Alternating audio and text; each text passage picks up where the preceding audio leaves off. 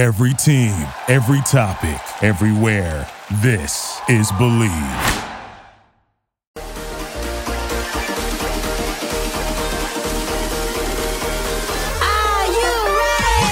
What's going on, people? The Believe Podcast Network presents Believe in Rutgers with Alex Schoen. Schoen has been brilliant with his wings tonight.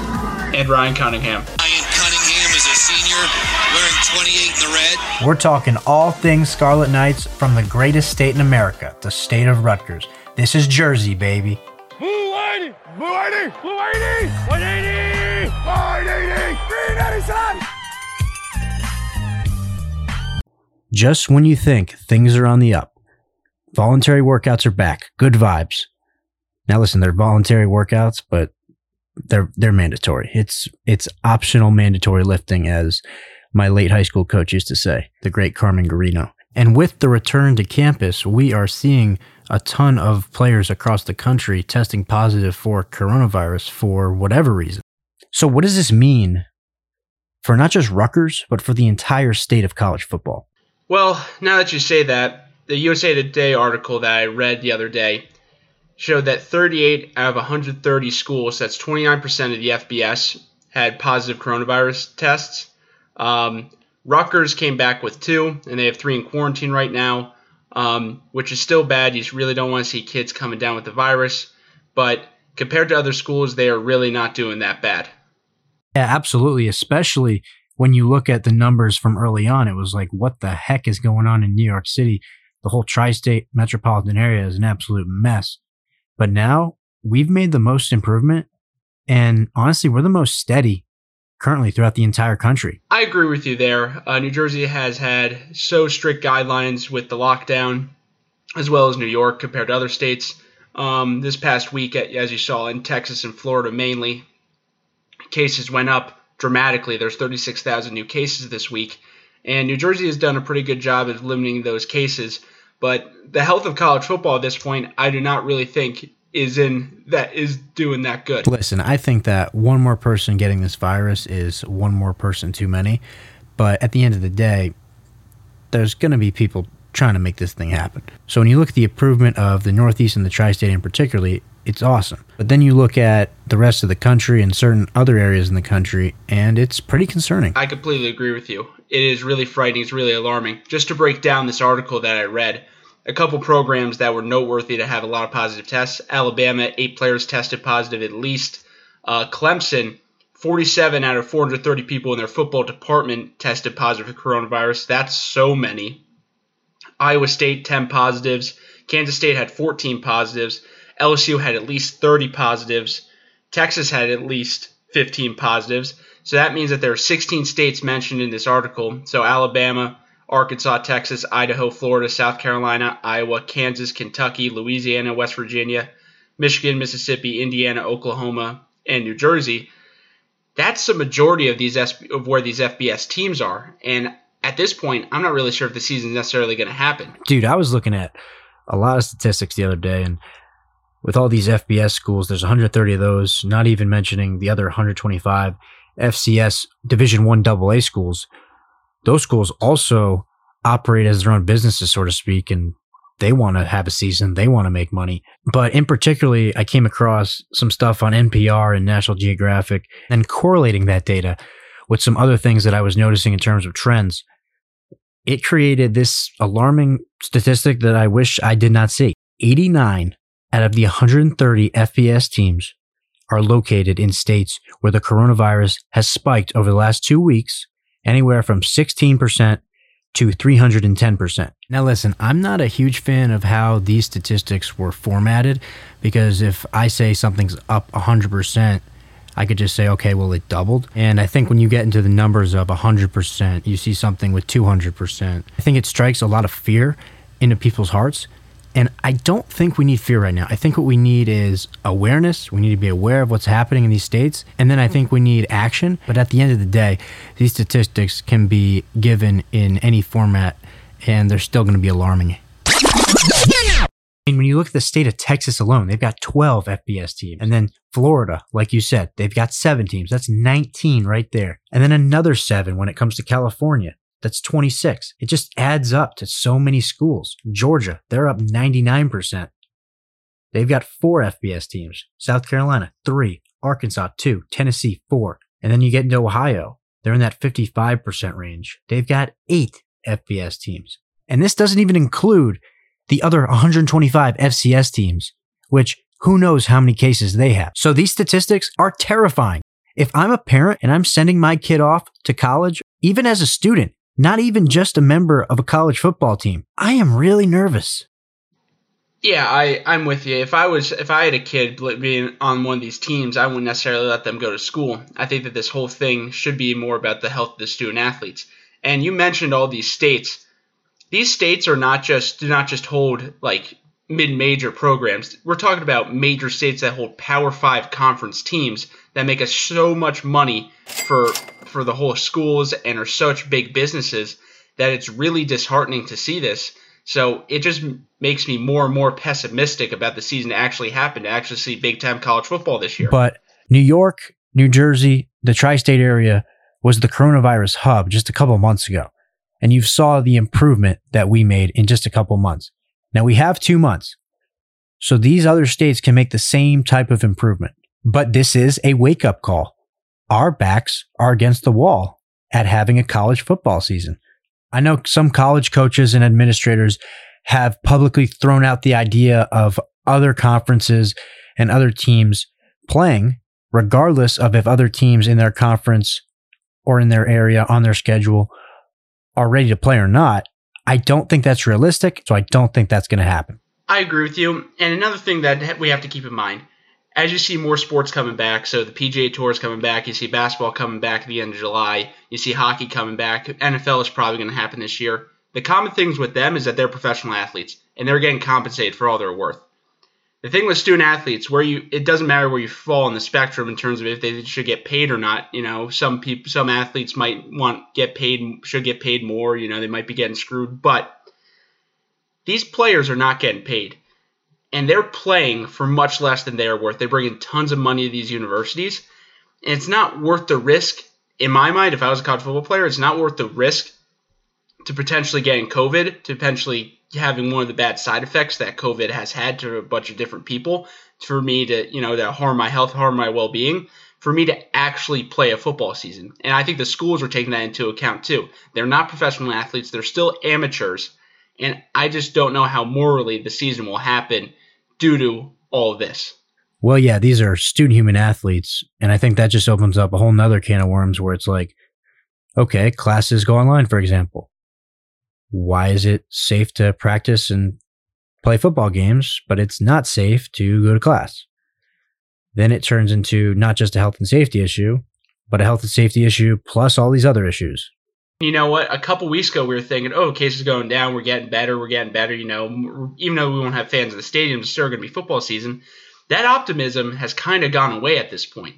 And I know we still have time to figure it out. I know games don't start till the end of August, or even that week 0 that they did last year between Florida and Miami, which was August 24th, a week before usually college football happens. But the time is ticking. The time is ticking, and there's really not much wiggle room that we can really see to have football this year. I really want to see football. College football is one of my favorite things. I want to see Schiano return back in Rutgers. I think it's going to be awesome for the state, awesome for the program. But I just don't see how that's physically possible in this point in time. Things can change in the next couple weeks, but at this time, I really don't see it happening.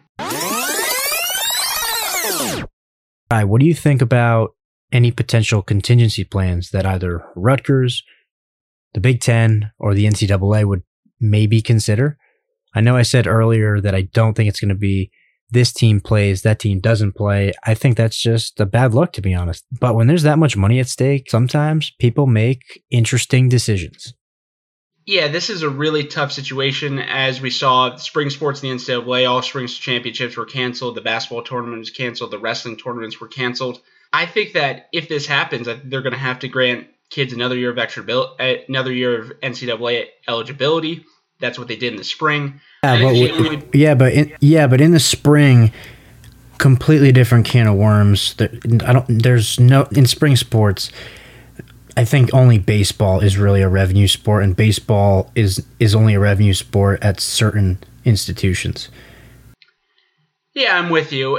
And I know it's a completely different can of worms, but I still think the principle, I mean, we're not just talking about football. I mean, if baseball is just the one revenue sport in the spring, they still got their eligibility back. Football is really the only money sport, their only money maker in the fall.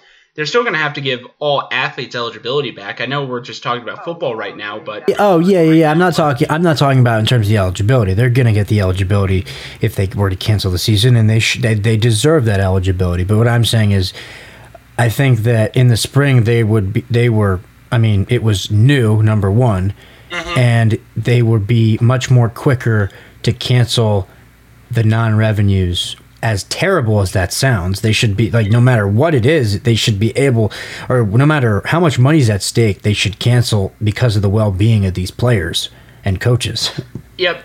Now that you said that is, I completely agree with you. They are going to try their hardest to get football to play. They're going to try their hardest to basketball to play. Those two sports make so much money for the school. Basically, the only two profitable sports in all of the NCAA, and then because they make so much money, they pay for everything else.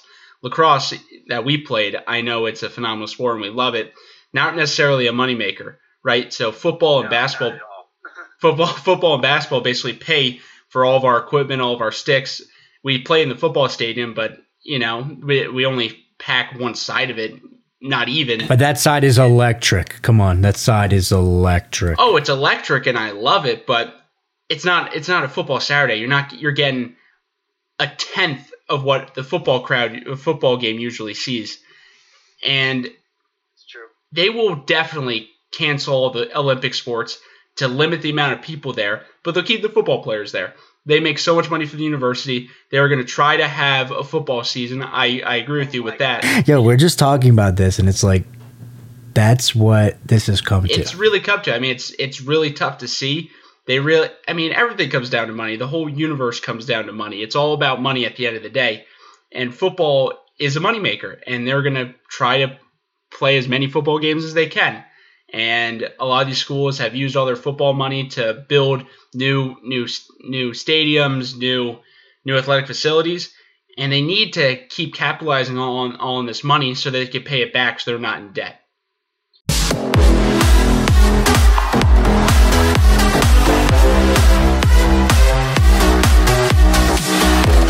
Here's the thing. So let's say we have a contingency plan. There's a couple I've thought of. So there's buying more time for a vaccine or for the virus to die down again, which is started in October potentially.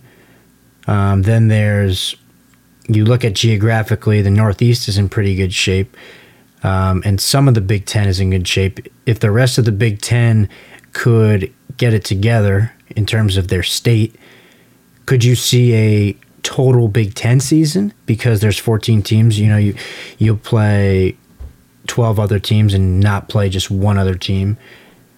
Or could you see college football going, this would never happen, this last one I'm about to say is the most unrealistic out of them all, but could you see college football going regional? So like the Northeast is doing pretty good, so you have a Northeast league, so like you have Rutgers, Maryland, Boston College, UConn, Syracuse, Temple, Buffalo, Penn State, all schools that are in areas that the virus has gone down, with the exception of Temple pretty much. Although Philadelphia has gone up in the last week, they've pretty much been pretty good. They've gone down for the most part. I think Philly and the state of Pennsylvania is more steady than they are increasing.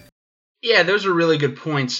Just based on the USA Today article that I read, the Big Ten, they only mentioned 4 schools in here. I think some other schools potentially could have coronavirus cases. They're probably just keeping it private. But Iowa had 3 positive tests. Michigan had 2 positive tests. Michigan State had 2 positive tests. And as we mentioned, Rutgers had 2 positive tests and then 3 in quarantine. I think it's going to be hard to get all the schools in the Big Ten to play a season if only a couple schools actually don't have lower numbers with the coronavirus cases. I just don't know how the Big Ten will be able to play a season if a bunch of these states have gone up. I know that's a couple weeks out and there's still a lot to go on. There's still a lot of time. But it's just hard for me to see that the Big Ten is going to put their student athletes in danger.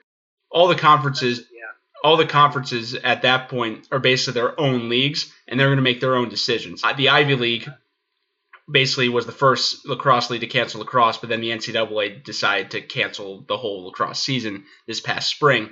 So all these conferences act as mini leagues, and they're going to do whatever they want. And so there could be different rulings depending on where they are and how far along they are in the stages to, eradicating the virus. Well, you and I, both high school lacrosse coaches, we both saw the trickle-down effect from the Ivy League in spring sports. We saw the Ivy League cancels, then the Patriot League cancels. Very academic-driven conferences first, then all the other conferences, then the Big Ten, then the ACC, then everyone. Pretty much. Now, the Big Ten, I would put in the category as a very academic-driven conference. They are. But here's now, because it's such a potential moral issue, do you see a trickle-up effect? We have seen college football teams at the Division III level, particularly TCNJ and Bowdoin in the NESCAC, another academically driven conference. TCNJ, a very good school as well. They have canceled their fall seasons for athletics. They're going to do some sort of modified fall in terms of academics. Now, do you see that trickling up from the Division III and Division II canceling all the way up to the Division I AAs and the Division IAs, putting pressure on them? So it's like, okay, well, if it's not safe for us to go play football, it's safe for you guys to go play football because there's a bunch of money at stake? That's a really good point. I think that there's definitely could be some influence, but we're talking about Division III football. The best Division III football team, let's say Mount Union, compared to Alabama, the amount of money that Alabama makes due to their football program compared to Mount Union is... But that's my point. It's about money. It's not about the safety of these players, these coaches, about anybody. It's astronomically different. Like I would like to think that this is more about health and, keeping everybody safe. But at the end of the day, like Alabama makes so much money from the SEC network. They make so much money from all these TV deals. So that all these SEC teams, which is basically the best football conference and it has been for the past 2 decades, I don't see how Division I is going to necessarily bow down to Division III football because there's so much money at stake. I'd like to think that there's a different option, but I just don't see it how it's happening. You see, that's where I kind of don't agree. Because I think if more of these schools, especially in the same area as where these other FBS teams are, I think if they start canceling, that's going to turn into a much bigger issue at the federal level, and especially at the state government level. I'm with you there. I think that at the end of the day, I don't really think college football is necessarily going to be played this year, but I think that's going to take a lot for all these schools to cancel the football season due to all the money. I know I've said it multiple times, but it's all about the money. It's all about that. It's all about the cash. Must have been the money. It must be the money because it's all about the money. And they make so much money. All these schools fund all their sports from this. And I think it's going to be tough for them to cancel the season. They're going to cancel Olympic sports before football, but football is going to be the last domino to fall. Going back to just the whole Rutgers situation with Coach Schiano, Rutgers kind of almost needs this football season to happen because they want to have confidence in Schiano. They want to see the progress of the team. It's going to make people feel better about themselves, and I want them to have that football season. But with New Jersey being so close to New York, if there's a second wave, I don't think it's going to happen. It's funny. I don't think there's a difference if there's no season for Rutgers. I think that, honestly, it's one more year where Coach Schiano gets that 2021 recruiting class on campus without playing. And although you want to play a football season and develop the rest of the players, if it's the best for the future of, let's be honest, mankind, then, yeah, let's not do it. And I will say this, Coach Schiano's in it for the long haul. So I don't think that this one season is going to make a difference. If you look at his track record from his first stint at Rutgers, took obviously a couple of seasons to get going, and he signed an 8-year, $32 million contract. That man is not going anywhere. He's also got the best athletic director, in my opinion, in the Big Ten, and one of the best ADs in the country. I think Pat Hobbs has done a phenomenal job I know we're talking more about football, but how he's reshaped the basketball program at Rutgers. Pat Hobbs has gotten a whole new world of Rutgers fans excited for Rutgers athletics. Finally, he's starting to turn Rutgers into a football school. Rutgers has always had an issue of either committing fully to academics or athletics, but with Pat Hobbs at the helm, he's committed to athletics, and that's only built the brand of Rutgers. And I think it's phenomenal for the university. But Rutgers is a phenomenal academic school, and now it's got those big name sports programs. Like, we were going to make the basketball tournament this year. Pat Hobbs has done an awesome job, and I think that he is going to make the right decision with our student athletes. And if the best decision will go, if that's not playing the football season, we won't play the football season. Yeah, and if you are listening to this and you are concerned about the well-being of the Rutgers student athletes, we played sports at Rutgers for 4 to 5 years. And Pat Hobbs is for the boys. He's for the players. He's for the coaches. He's for the health of all Rutgers student athletes, Rutgers students, Rutgers administration, Rutgers facility workers, Rutgers athletic trainers, Rutgers everybody. If you have an R on your chest, Pat Hobbs is for you, and he'll do whatever he can to make sure you're in the best position to succeed. So I trust him to make the right decision, whether that's play or not play. I think that he will make the right decision. It just sucks to see all this news coming out, how everything's spiking again, and it's making me really pessimistic about this football season. And I know that if it really comes down to this well-being of the student athletes, I know it might take a while for these schools because it's such a moneymaker. I would honestly rather them not play the season so we have more seasons in the future. I hate it that we're even having this conversation, but let's be optimistic because we have 2 months, and we're going to continue to do our part here in the metropolitan area, and hopefully everywhere else that is spiking, 33 other states in particular, hopefully they do their job, and we got your back. And we'll be bringing you all the updates from the Rutgers sports world, and hopefully that by this time in the next month or two, we'll be playing football. We'll see Coach Schiano back on those sidelines, coaching the team, chopping away, getting everybody fired up for the future of Rutgers football. Okay, so let's preview next week's episode. We're having former Rutgers All-American lacrosse player Scott Bita on the show. He was also the Big Ten Offensive Player of the Year in 2016, led the Scarlet Knights to an appearance in the Big Ten Championship game. And if you're a young athlete in particular, you're really going to want to hear this guy's story. Yeah, it's going to be a great show. Scott Bita is an incredible guy. He's a great friend of ours, and we're looking forward to talk to him. I think it's going to give some awesome insight into how high school players are dealing with the coronavirus and those people that want to play in college. And I think it's just going to be an awesome show. He's a great guy, great coach, and I'm looking forward to talking to him. You're right. You know who my Jersey Mount Rushmore is? Let me know. Let me hear it. All right. Frank Sinatra, Bon Jovi, Bruce Springsteen, Tony Soprano, Greg Schiano, and Scott Bita. A little biased, but, who cares? I think that's a phenomenal Mount Rushmore. Hey, you made it to the end, or I'm just talking to myself and Ryan. You stay classy, Piscataway.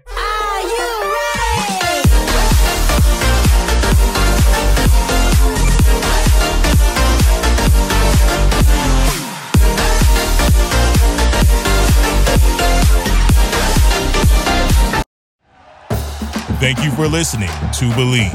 You can show support to your host by subscribing to the show and giving us a 5-star rating on your preferred platform. Check us out at Believe.com and search for BLEAV on YouTube.